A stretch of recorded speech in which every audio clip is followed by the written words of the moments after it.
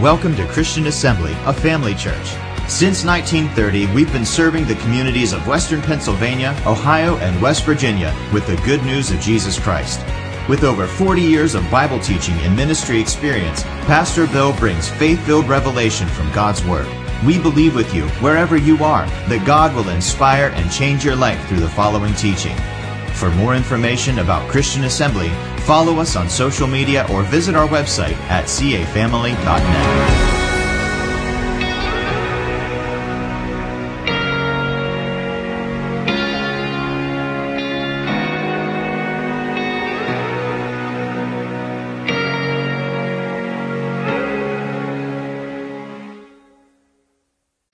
This is my second lesson on timing is everything. On Wednesday night was the first lesson. If you didn't hear that, you might want to go back and pick it up and look it over.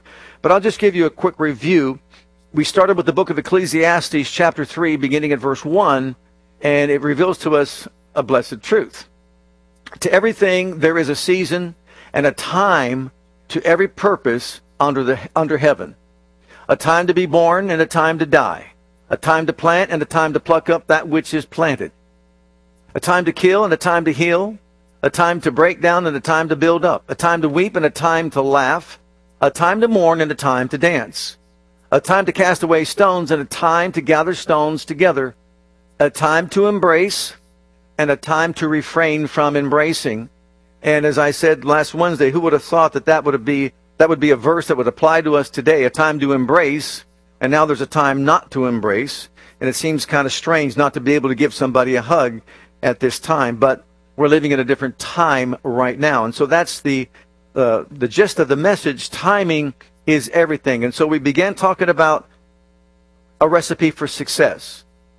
For us to succeed, we need to be at the right place, at the right time, doing the right thing with the right heart. And I use my life as an example of that. At the right place where God wanted me to be at the right time, so that we could do the right thing with the right heart.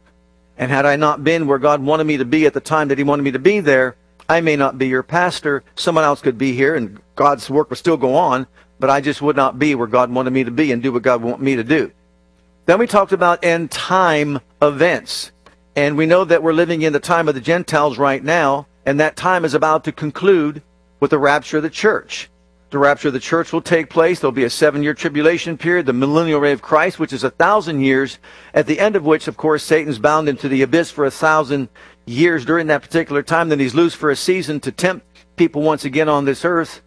And then, of course, he's thrown to the lake of fire. There's going to be a new heavens and a new earth. So all these things are laid out in the scriptures in a timeline. Of course, no one knows the time when Jesus is going to come in the rapture of the church, but heaven knows, the Father knows. We don't know that right now, but we know that we're near that. But the time of the Gentiles is about to end, and the time's going to go back to the Jewish community. Next, we talked about timing in Jesus, and that Jesus came at the right time. We're told in the fullness of time, God sent forth His Son, born of a woman, born of a virgin. We know that. That's Galatians chapter 4 and verse 4. And then we heard Jesus during His lifetime saying things like, my time has not come yet. Now the time has come, and the Son of Man is going to be delivered over to the enemy and be crucified. So Jesus was well aware of the time that He was living in and the time as far as His life was concerned. We talked about Satan himself and his demon spirits understand time. Recall the story of Jesus being tempted. We're told that once He was defeated, the devil was defeated, that the devil left Him looking for a more opportune time to come back and do what? Tempt Him once again. So in other words, he would observe his life. He would see what's going on, see where he's at. This is the best time to attack that person. And that's true with all of us. The enemy knows whether or not we're in the Word of God, strong in the things of God, or weak in the things of God. And so things can be set up at a certain time, to be attacked. And remember the demons that were cast out to go into the swine? What did they say to Jesus? Have you come to torment us before the time? They know that there's a timetable. They know there's a time that they're going to be tortured. But they didn't think the time was then. But they were aware of time. When it comes to warfare, whether it's spiritual warfare or natural warfare, we talked about the days of Jehoshaphat. And they were told by the prophet, anointed by the Spirit of God, go tomorrow morning and be here, and that's where you're going to attack the enemy. Notice the time he told them to go. Had they gone that evening, it would not have worked. Had they gone that next afternoon, it would not have worked. They told them exactly what time to be there and what to do. And as a result, of course, they had victory. So timing is important even when it comes to spiritual warfare or natural warfare. Then we talked about time when it comes to decision making. The wrong action at the wrong time can be disastrous for an individual or for a group of people. Then we talked about the right action at the wrong time that can cause resistance, and people will stand against it or resist change, for example. It may not be the right time to change. Then, let's say the wrong action at the right time can lead to a mistake. I made a mistake. It was the right action, but it was the wrong time that I did such a thing. And then, of course, we talked about the right action at the right time produces success and great results, which we saw in the time of Jehoshaphat. The right action at the right time produced a victory in the lives of the people. Well, to reopen our church, this is what I'm talking about. One size does not fit all. Smaller churches that I talked to, another individual, for example, up in Ohio, and he said that their church was open. I said, it's open. They said, yeah, everybody's here, and we're having worship services. And I said, you are? He said, yes. I said, well, how many are in the church? 10. There were 10 people in the church. Obviously, they had social distancing. It didn't matter whatsoever. They followed the protocol, but that's all they had as far as their membership was concerned. So a small church isn't going to have a big of a problem as a church, let's say, our size. Think about it. Let's just say that we're able to have 80 to 100 people to attend a church service. The question is, what 80 or what 100 people do you come? Do you set up a schedule and say you can come, you can't come? Do you say we're going to have 3 services on a Sunday or whatever? So we're kicking this around. We want to do what is proper and what is right. The right action at the right time to reopen our church in such a way so as to honor God and, of course, to ensure the safety and well-being of all of our church members, all of the guests that might come in, and, of course, in our community, the people that are living within our community. And we want to honor God in such a way so as to be able to be a shining light to the people that are here around us in this community. So we are looking things over. We're monitoring things every single day. We want to make sure that we do the right thing at the right time so we can have success and, praise God, get together once again and just begin to worship God as we always did before. Now, I want you to turn with me to Matthew chapter 16, beginning at verse 1, because I've been asked this question many times. Is COVID-19 a sign of the end times? And people are, for some reason, thinking that everything that comes this way, a catastrophic event or whatever, is that indicative of this is the last thing. We're going to leave this planet, or Jesus is going to come, or the world's coming to an end. I have to say I chuckle all the times I hear people saying, does this mean the world's coming to an end? The world's not going to come to an end. There's going to be a 1,000-year millennial reign of Christ. 1,000 years. You and I won't be around here for 1,000 years. We may come back and serve Him and basically rule with Him upon the earth. But remember, it's a new heavens and a new earth. This earth is going to be renovated as of by fire. So the world is not going to come to an end ever. But if you're talking about prophetic events that have occurred, and is Jesus going to come soon, that we can discuss and talk about. But the short answer is this: COVID-19, no, is not a sign of the end times. It can be a taste, but it's not, in particular, a sign that Jesus is coming. And we'll explain it. Look at Matthew 16, verse 1. The Pharisees also with the Sadducees came, and tempting, desired him that he would show them a sign from heaven. And he answered and said unto them, when it is evening, you say, it will be fair weather, for the sky is red. And in the morning it will be foul weather today, for the sky is red and lowering. O ye hypocrites, you can discern the face of the sky, but cannot discern the signs of the times. And so they were always looking for a sign. They wanted a sign that he was from heaven. They wanted a sign that he was the Messiah, and so on and so forth. To be honest with you, if they couldn't get the sign when he raised up Lazarus from the dead, then there's something seriously wrong with these people. But anyhow, we're talking about a sign. Is this COVID-19 a sign of the end times? Well, Matthew chapter 24, beginning at verse 3, gives us a little bit of explanation of what Jesus referred to as signs. And as he sat upon the Mount of Olives, this is the Mount Olivet discourse, The disciples came unto him privately, saying, Tell us, when shall these things be? And what shall be the sign of thy coming, and of the end of the world? And Jesus answered and said unto them, Take heed that no man deceive you, for many shall come in my name, saying, I am Christ, and shall deceive many. And ye shall hear of wars and rumors of wars. See that ye be not troubled, for all these things must come to pass, but the end is not yet. For nation shall rise up against nation, and kingdom against kingdom. And there shall be famines, and pestilences, and earthquakes in divers places. All these are the beginning of sorrows. What's important to know that these events, and if you read on through the rest of that chapter, there's more things that he said about the sign of his second coming. These events he's talking about, or these signs he's talking about, are signs that refer to his second coming when he comes again in the clouds of glory to the earth to deliver Israel from her enemies. Well, this is not talking about the rapture of the church, and sometimes this is what happens. People get confused about the second coming of the Lord and the rapture of the church. The rapture of the church has no signs. The rapture of the church has no warnings. All we can know is that we're living at the end of the time of the Gentiles, and the end of the time of the Gentiles, it will end with the rapture. So you could say it's a signless event that will take place. It's imminent. Imminent means it's hanging over us and can happen at any moment in the twinkling of an eye. So it's not going to be something like COVID-19 that's going to say, well, now we know that he's coming. No, there are signs that we've been given in Scripture. There are prophetic events that we are told that would take place. And when they were all fulfilled, the insertion of the time of the Gentiles would take place. And at the end of the time of the Gentiles, that's when the rapture will take place. Now, these events he's talking about, deception that will take place, false prophets, false Christs, and so on and so forth, pestilences will take place. But he's talking about the 7-year tribulation period with regard to those particular signs. And so, in actuality, the church will be out of here before all those things take place. But these are the prophetic events that we've been told about in Scripture that dictate to us that we are living in the time of the Gentiles, and that time is getting to the point to where it's going to end, and we're going to be raptured out of here. But let's look at some of the different events fulfilled in Scripture already that reveal to us the fact that we are living in a time right now that the rapture can take place at any moment.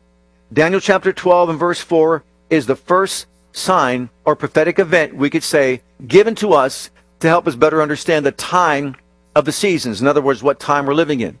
But thou, Daniel, shut up the words and seal the book, even to the time of the end. Many shall run to and fro, and knowledge shall be increased. Notice he's talking about two things. Knowledge being increased and travel being increased. So you could say it's communication and also transportation. So we go back to the very beginning and let's look at Adam. Adam walked upon the earth. Well, we started out walking. Then, of course, we graduated to the place where we rode a horse. And from the horse, we got a chariot. And from the chariot, we got a bicycle. From the bicycle, we got a car. From the car and motorcycle, we went from there and we got a boat. We had an airplane. Let's say a rocket ship. And the space age that we're living in right now. But the thing to remember is that these things didn't happen, let's say, over all this whole period of time.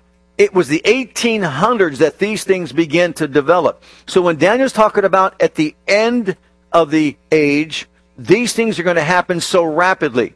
We're going to have transportation like we've never had it before.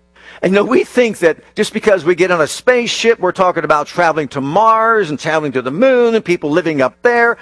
I don't know why anybody would want to live on the moon or Mars, to be honest with you. But we think that we have some knowledge and understanding by our measures. But guess what? When Philip got done preaching to the eunuch, the Bible says he was translocated to another place. Like that, in a heartbeat. When Jesus was on a boat in water, out there on the ship, when they had a storm, he got on the ship with Peter and said, "Peace be still," they went right to the shore. In other words, translocation took place. Imagine that. If you want to be in California, you just go California, and boom, just like that, you're there. We don't know anything, to be honest with you, when it comes to transportation. We think we do. But compared to God's knowledge and revelation, we know nothing. And then when it comes to communication, of course, the number one way to communicate is to talk to somebody. Then we talk about smoke signals that took place. Then we talk about we moved from there to telegraph, telephone, I won't say telewoman, but then we go from there to radio, television, email, texting, Twitter, Roku, Instagram, all these, Facebook, all these things that we use right now. And once again, we think this is amazing that we've got all these devices and all these things. But these things did not develop until the 1800s and then beyond that. So from Adam to the 1800s, there wasn't much advancement in any of these things. But from the 1800s to the time we're living in right now, knowledge has increased. So we know we're living in the end of the age because knowledge has increased and men are traveling to and fro. Number 2, the birth of nuclear warfare. Look at Zechariah chapter 14 and verse 12. And this shall be the plague wherewith the Lord will smite all the people that have fought against Jerusalem. Their flesh shall consume away while they stand upon their feet, and their eyes shall consume away in their holes, and their tongue shall consume away in their mouth. And many believe that this is talking about nuclear warfare when you see a person standing there and radioactivity absolutely consumes their being. So we know we're living in a time right now where that is a possibility. Nuclear warfare, without question, is a possibility. Number 3, the rebirth of Israel as a nation. We just celebrated, of course, Israel just celebrated 72 years of becoming a nation once again on May 14th of this year. But May 14th, 1948 is when they became a nation. Look at Isaiah 66 and verse 8. Look at what it says. They were not a nation for many, many, many, many years at all. No nation. But all of a sudden, after a war that took place, what happens is this. Who hath heard such a thing? Who hath seen such things? Shall the earth be made to bring forth in one day? We know that's not true. Or shall a nation be born at once? For as soon as Zion travailed, she brought forth her children. And that's talking about Israel becoming a nation, May 14th, 1948, 72 years ago this past Thursday. And that's a sign. We know that that was going to happen. Until it happened, you could prophesy all you want about who's the Messiah, who's a Antichrist, or whoever. It really wasn't that relevant. But now that we're living on this side of them becoming a nation once again, we know we're living in the end times. So we're not talking about a virus. We're talking about a fact. Number 4, regathering the Jews into Jerusalem or to Israel. Look at Jeremiah 23. This is another sign. Therefore, behold, the days come, saith the Lord, that they shall no more say, the Lord liveth, which brought up the children of Israel out of the land of Egypt. But the Lord liveth, which brought up and which led the seed of the house of Israel out of the north country, and from all countries whither I had driven them, and they shall dwell in their own land. Then look in the book of Isaiah, and chapter 43, verses 5 and 6. Fear not, for I am with thee. I will bring thy seed from the east, and gather thee from the west. I will say, to the north, give up. To the south, keep not back. Bring my sons from far, and my daughters from the ends of the earth. Right now, Israel is experiencing what is called the Aliyah. We know they're coming in from the north, the south, the east, and the west, from every direction round about, from where they were scattered when, of course, they were dispersed after AD 70, and the temple was destroyed, and so on. You know that story. And they're in all four corners of the earth. But right now at this time, they're merging back. They're migrating back to Israel from the north, south, east, and west, exactly as it was prophesied. So we have another event, a prophetic event, that's been fulfilled, being fulfilled right now, and we know that that's a mark of the end times or the end of the age. Then we look at the scoffer sign in 2 Peter chapter 3, and look what it says in these first few verses.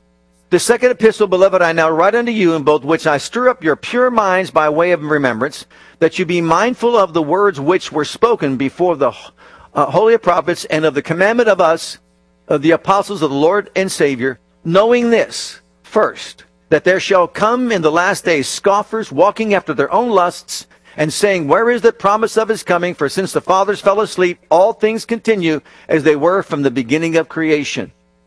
Well, the scoffers are scoffing, and they've been scoffing for a long period of time. Even after the resurrection of our Lord, many even today saying, well, when's he coming? When's he coming? When's he coming? When's he coming? And Peter goes on to say that they're unaware of the fact that, look, God is not willing that anyone should perish, but all should come to repentance. And what it is that he is compassionately waiting for people to come and make a decision for Christ. And that's why it's been delayed for these 2,000 years. We are living in the time of the Gentiles. It's also the time of harvest, and I'll explain that in just a moment. But that's another sign that's being fulfilled. Then we've got Solomon's third temple, and this is too much to get involved with or too much to get into this morning, but I did a teaching on this some time ago. You can look it up and you can be informed. But in 2010, 10 years ago, a replica blueprint was being drawn up of the third temple. Solomon's first temple was destroyed, the second temple was destroyed, and now we're talking about a blueprint that's been drawn up, a replica of the third temple that is in the process of coming together. They've already got some parts of it in place. They've got the menorah already made. They've got the cornerstones already made. There's all kinds of clothing that they used to wear, the high priest clothing that's been made. They are training priests to stand in the priest's office once again to offer sacrifices. We've never been hearing things about the red heifer until lately, which is absolutely necessary for the high priest to do his ministry. Right now, at this particular time, you can go to the Temple Institute and can find out all the details about this, but things have come together. They're coming in place for the rebuilding of Solomon's third temple, and that was prophetic. That was going to take place. Well, then finally, number 7 is God's 7-day redemptive plan for man. If you started from Sunday and you went all the way through Saturday, 7 days, 7 feast days, and really it lays out God's plan for the salvation of man. It starts with the Passover. Let's just say Sunday with the Passover and go all the way through. The Passover, Jesus died. He was crucified. We know that. Then we have the Feast of Unleavened Bread. And we know that Jesus was buried the next day after dying on the cross for us, buried unleavened bread. And then we have the first fruits the next day after that, the third day, and that was when he was raised up from the dead on the third day. And then, of course, we had the day of Pentecost, which is the end of the month here, May 31st, I believe it is the day of Pentecost, and that's when Jesus sent the Holy Ghost on the day of Pentecost in the upper room. And so we see those 4 events taking place, those 4 feast days taking part in the beginning, which is called the spring feasts or feast days, already fulfilled, already happened. That was a time when the time of the Jews was turned off and the time of the Gentiles was turned on. And we've been living in this time between the spring feasts and the fall feasts for 2,000 years. It's called the time of harvest. We're reaping the harvest. Whether you're a Jew or a Gentile, you're coming to Christ during this particular time to be born again, washed in the blood, and become a son or a daughter of the Most High God. So we are on the harvest field right now. That's why we proclaim Jesus to the world. We're reaching out to the world through every means we possibly can to let people know we're living in the last times.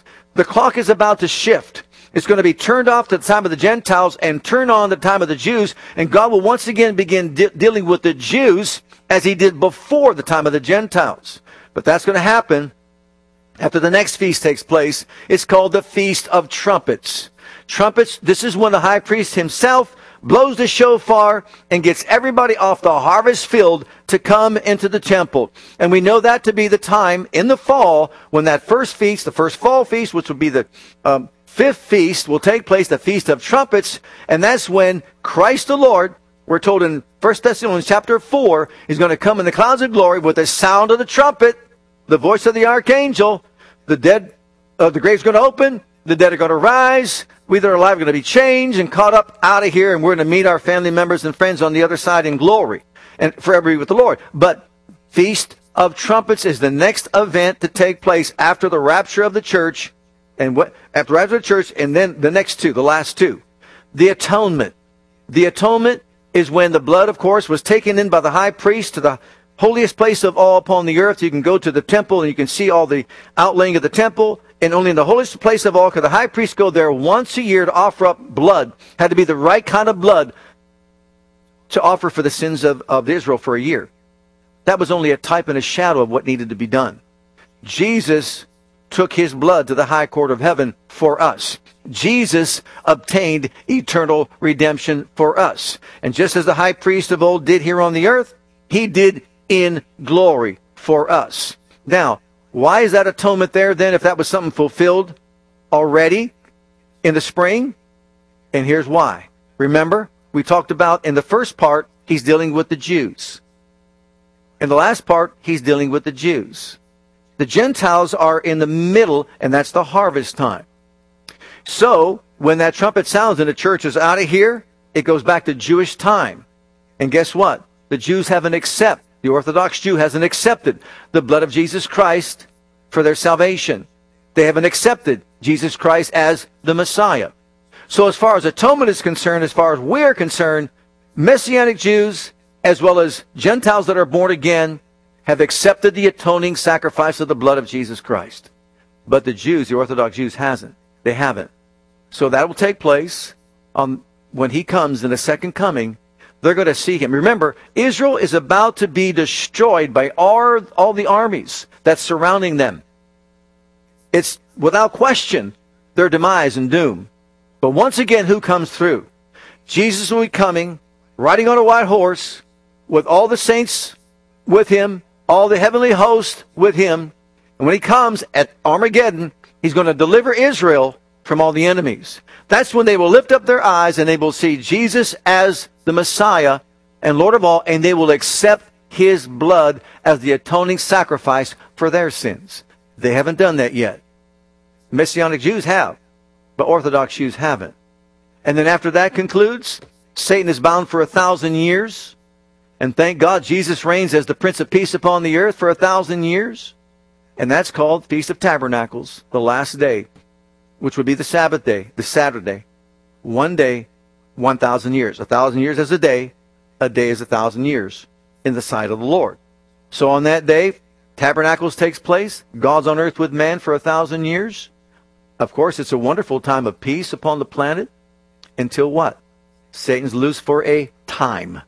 See, there's going to come a time that he's loosed once again. And you might be wondering why. He's going to be loose for a time. Why? Because all those people on the earth were not exposed to him. And they might make a decision to follow him as well. And so he's allowed to be released for a specific time to tempt other people to follow him. And you know what? Sad to say, probably some will. But when that ends, he's going to be judged, cast into a lake of fire throughout eternity. And anyone that's followed him will follow him right into the lake of fire throughout eternity. So, once again, we see this God's 7-day redemptive plan revealed to us.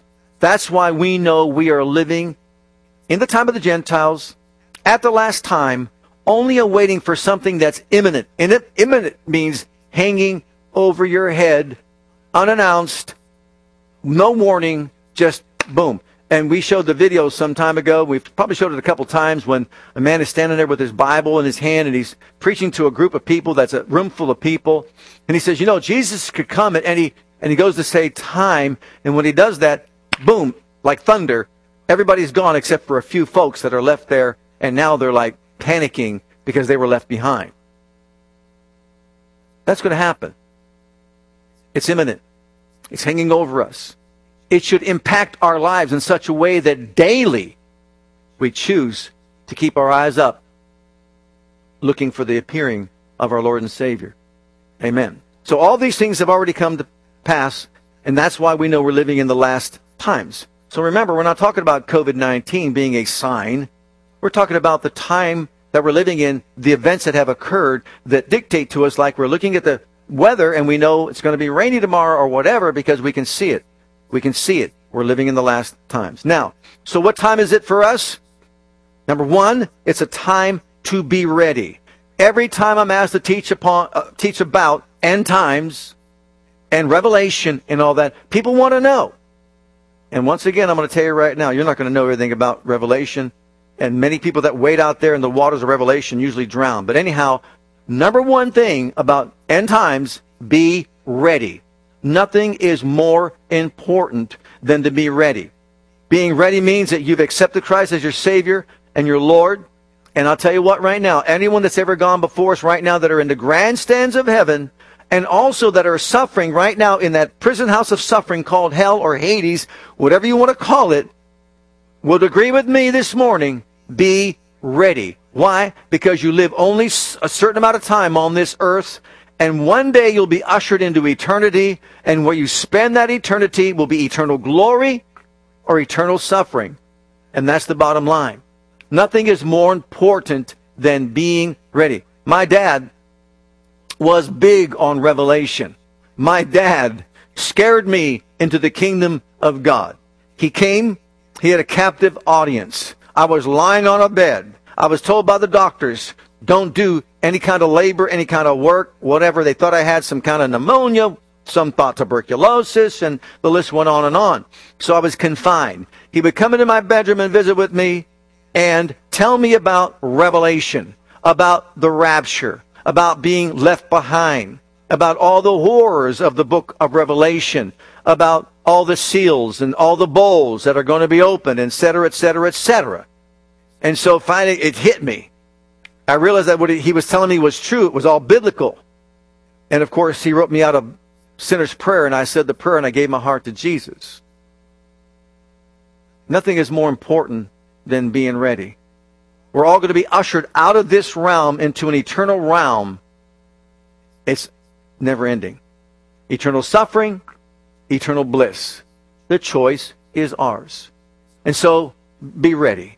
Accept Christ as your Savior and Lord, and make sure you're ready. Now, even with him, as much as he taught on this subject and everything, you know what? He's in glory right now. And I thank God for that. But really, did he really have it all together on Revelation? I don't think anybody really knows in full depth exactly what's going to take place during that time and tribulation period and so on. But anyhow, what are the two words? Be ready. Number 2, occupy. Look at Luke's Gospel 19, verse 13.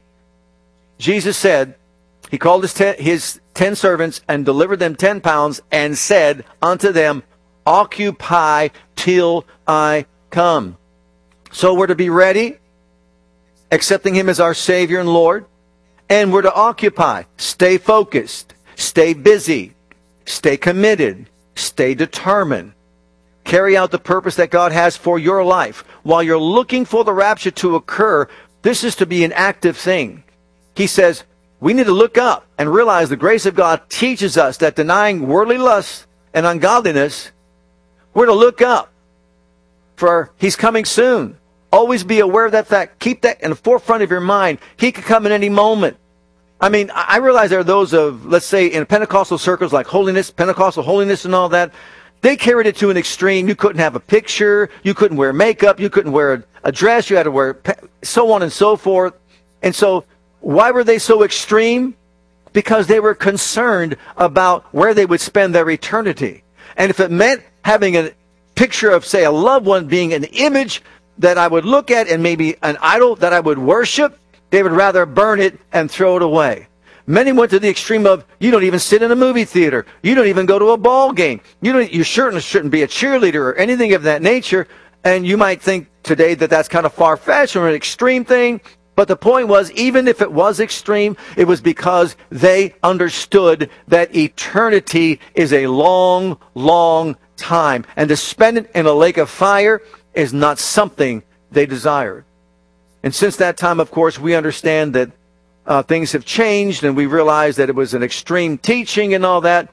But let's not go too far to the other side. There's a ditch on both sides of the road, and we're told to walk down the straight and narrow, and don't get to the ditch on this side or that side. Extreme conservativeness or lasciviousness. Get out of the ditches. Stay in the middle and walk with God.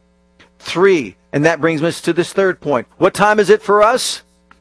It's time to be ready. It's time to occupy. It's time to stay pure. Look at 1 John chapter 3. Beginning at verse 1. Behold, what manner of love the Father hath bestowed upon us, that we should be called the sons of God. Therefore the world knoweth us not, because it knew him not. Beloved, now are we the sons of God. It does not yet appear what we shall be. But we know that when he shall appear, we shall be like him, for we shall see him as he is. Notice the word appear. When he appears, we want to be like him. Every man that hath this hope, what does he do? In him purifies himself, even as he is pure. How this should speak volumes to our lives. I'm looking for his appearing. You're looking for his appearing. And what's the enemy want to do? Distract us and get our eyes on something else. But he said, look, he's coming for a church without spot, without wrinkle. So we're to keep our eyes on him and stay pure and holy and live lives the way he wants us to live. Can we be perfect? Absolutely not. Will we make mistakes? We know that we all will. But thank God for the provision of the blood of Jesus Christ that cleanses us from all sin, all unrighteousness, and restores our fellowship with our Father. So we thank God. He knows our frame. He knows we'll miss the mark, which is why he provides mercy and grace. Mercy, not giving us what we deserve. Grace, giving us what we don't deserve. A divine enablement and empowerment to rise up above the challenges and temptations we face in this life, that we all face in this life, and nobody is exempt from it. So we're to occupy, stay pure, and then also, number 4, I have listed for us, is what time is it? It's a time to understand some things, maybe like we've never understood them before. Look at James 4 and verse 14. Look at what it says. The brevity of life. Let's understand truly the brevity of life. For some reason, we think in the back of our minds, we're going to be here forever. I think about my tenure here at the church, over 40 years, which is like amazing to me, even to say something like that.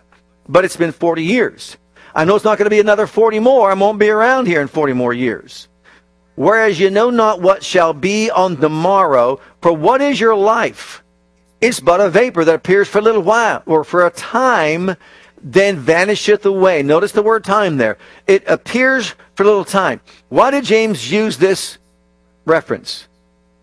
It's a vapor. Why a vapor? Because a vapor appears for a time, then it vanishes away. In other words, our lives can be viewed in the invisible and the visible. The visible being the vapor I could see for a time, then it vanishes away, the invisible. There's a visible part to our lives. There's an invisible part to our lives. And the time that we're living in is that short time called the brevity of life. But it ushers us into the invisible that we don't see, which is eternal, whether it's in glory or in eternal suffering. Your life is but a vapor. Like that, it's gone.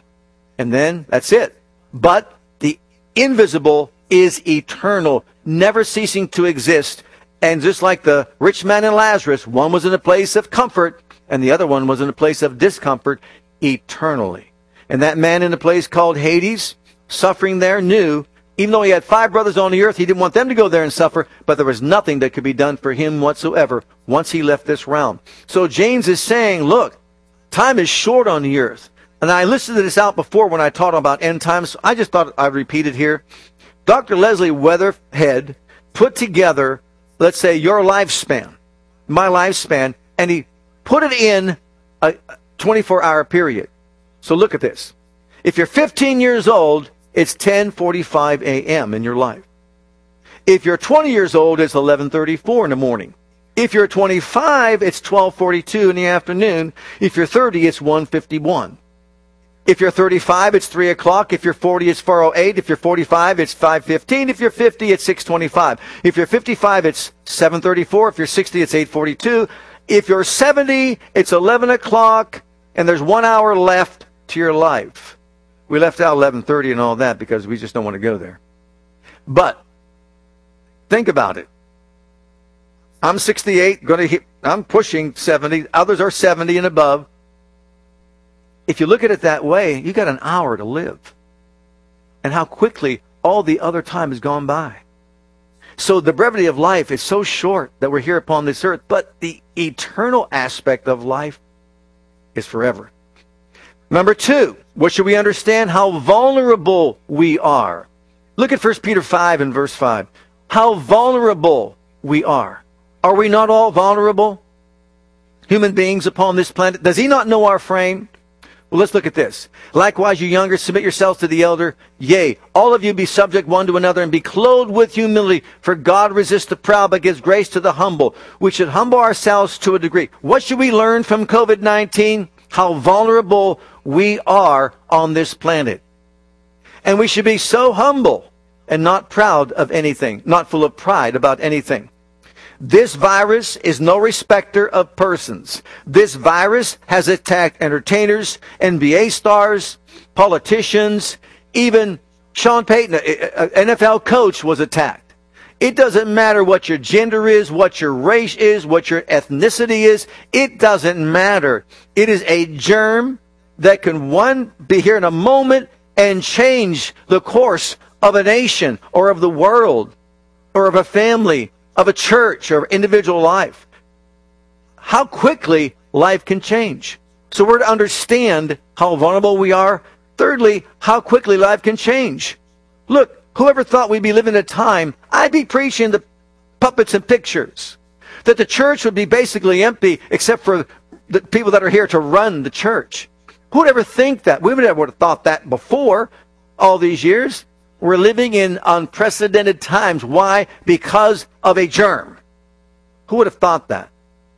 And regardless of where it came from, if it's political, if it's biological, whatever it might be, we're affected by it. And we've all been affected by it. And let me just shout out right now to all of you. You realize that the recovery rate right now is 98 point some percent, almost 99%. Whoever contracts this thing recovers. Which is why it's insane for us to listen to radio broadcasts or television broadcasts, news media that just puts fear in people's lives. The impact of negative words is the next one. Look at Mark 4 and verse 24. Who would have thought that you'd be out of school, other than Andrew? Who'd have thought you'd be out of school for all these months? When Andrew used to just pound us, I don't want to be in that prison anymore. I don't want to be in that place anymore. What purpose is this? Is really dumb. It's stupid. I don't want to be in school. His name was in the paper for honors or high honors. Honors. He made honors and all that. But here he is crying out to God. I'm not saying that his prayer was answered with COVID-19. But he hasn't been in school for all this time, and he's graduating on Monday. So, who'd have thought? You might not even have a sports activity. Who'd have thought the NFL could be in jeopardy, or NCAA football, or the NBA didn't even... What about March Madness? It never completed, never had the competition. Who would have thought that all these things that we hold up in high esteem and idolize in our society today fell victim to a germ? Vulnerable, crazy times, life can change quickly, but the impact of negative words. Look at Mark 4, verse 24. He said to them, take heed what you hear. With what measure you meet, it shall be measured unto you, and unto you that hear shall more be given. Jesus also, another place, said, take heed what you hear, take heed how you hear it. You know, if you look at the news media, when this first happened, it was almost as if you contract COVID-19, you die. And that's the message that was sent out to us. But nothing could be further from the truth. The recovery rate is 98 point some percent who get it recover from it. But look at what it's done. It absolutely changed the way we view life today. Next, our need for Jesus. Wow. Negative words, bad reporting causes fear to rise up in people's lives. But look at the words of Jesus. Let's listen to what Jesus said. We need Jesus more than ever. Look in John 14, verse 27. If you're dealing with fear, if you're battling fear and that sort of thing, let's remind ourselves of these things. God is bigger, God is greater than anything we face in this life. He's given us reasons not to be afraid, reasons not to fear. But if we listen to the wrong message and we hear things wrong, it'll impact our hearts with fear. Peace I leave with you, my peace I give unto you, not as the world gives, give I unto you. Notice, not as the world gives. Let not your heart be troubled, neither let it be afraid. Don't allow it. Don't allow your heart to be troubled. Don't allow it to be afraid. Why? Because I'm giving you my peace. Peace that you will not find in the world. So if we're looking for peace in the world, it's not going to happen. If we have peace because we kind of think that they're going to come up with some kind of vaccine or whatever, that's not where our focus should be. We find peace in Jesus, not in the world. So if we want peace, our mind's got to be stayed on Him. He'll keep you in perfect peace when your mind is stayed on Him because you trust Him, Isaiah 26 and verse 3. That's what He wants us to do, to trust Him. Look at this next verse. John 16:27, Amplified, AMPC, which is the classic version of the Amplified Bible. A tiny germ can impact a society. Look at this verse. I have told you these things so that in me you may have perfect peace and confidence. In the world, so if you just listen to the world, what they're saying, you're going to have tribulation, trials, distress, and frustration. Be of good cheer. Take courage, be confident, certain, undaunted, for I have overcome the world. I've deprived it of power to harm you and have conquered it for you. Can you say amen?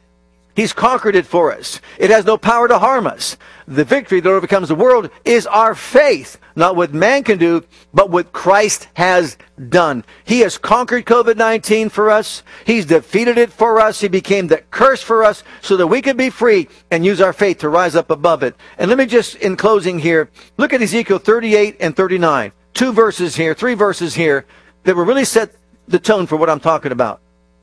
This is not a sign of the end times.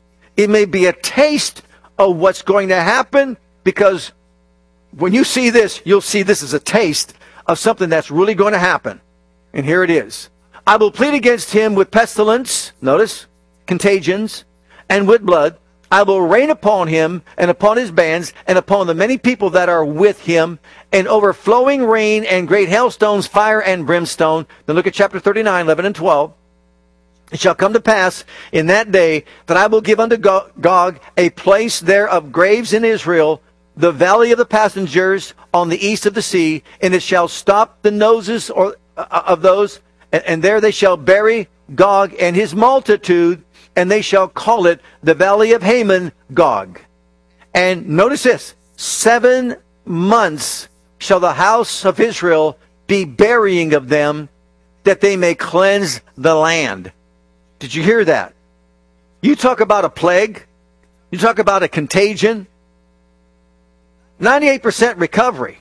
They're talking about bodies strewn throughout all of Israel that takes 7 months for them to bury the physical bodies to cleanse the land. So when this occurs, you talk about a sign of the end times. This is talking about the tribulation period.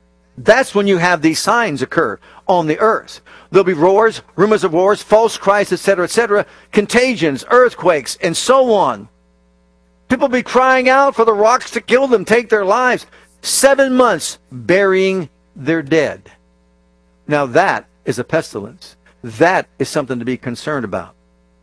So the last thing is, what does it make us aware of? Our need for salvation. Everyone's need for salvation. There's no way we spend our eternity with Him in glory without being saved by faith, by grace through faith. We must accept Jesus Christ as our Savior. And you know what? We've got to become more salvation conscious when it comes to people that are around us. We've got to be soul winners for Christ, better witnesses for Christ in our lives. The way we live our lives, the way we conduct ourselves, our testimony of who we are in Christ and what we have in Him. Seeing ourselves as His masterpiece.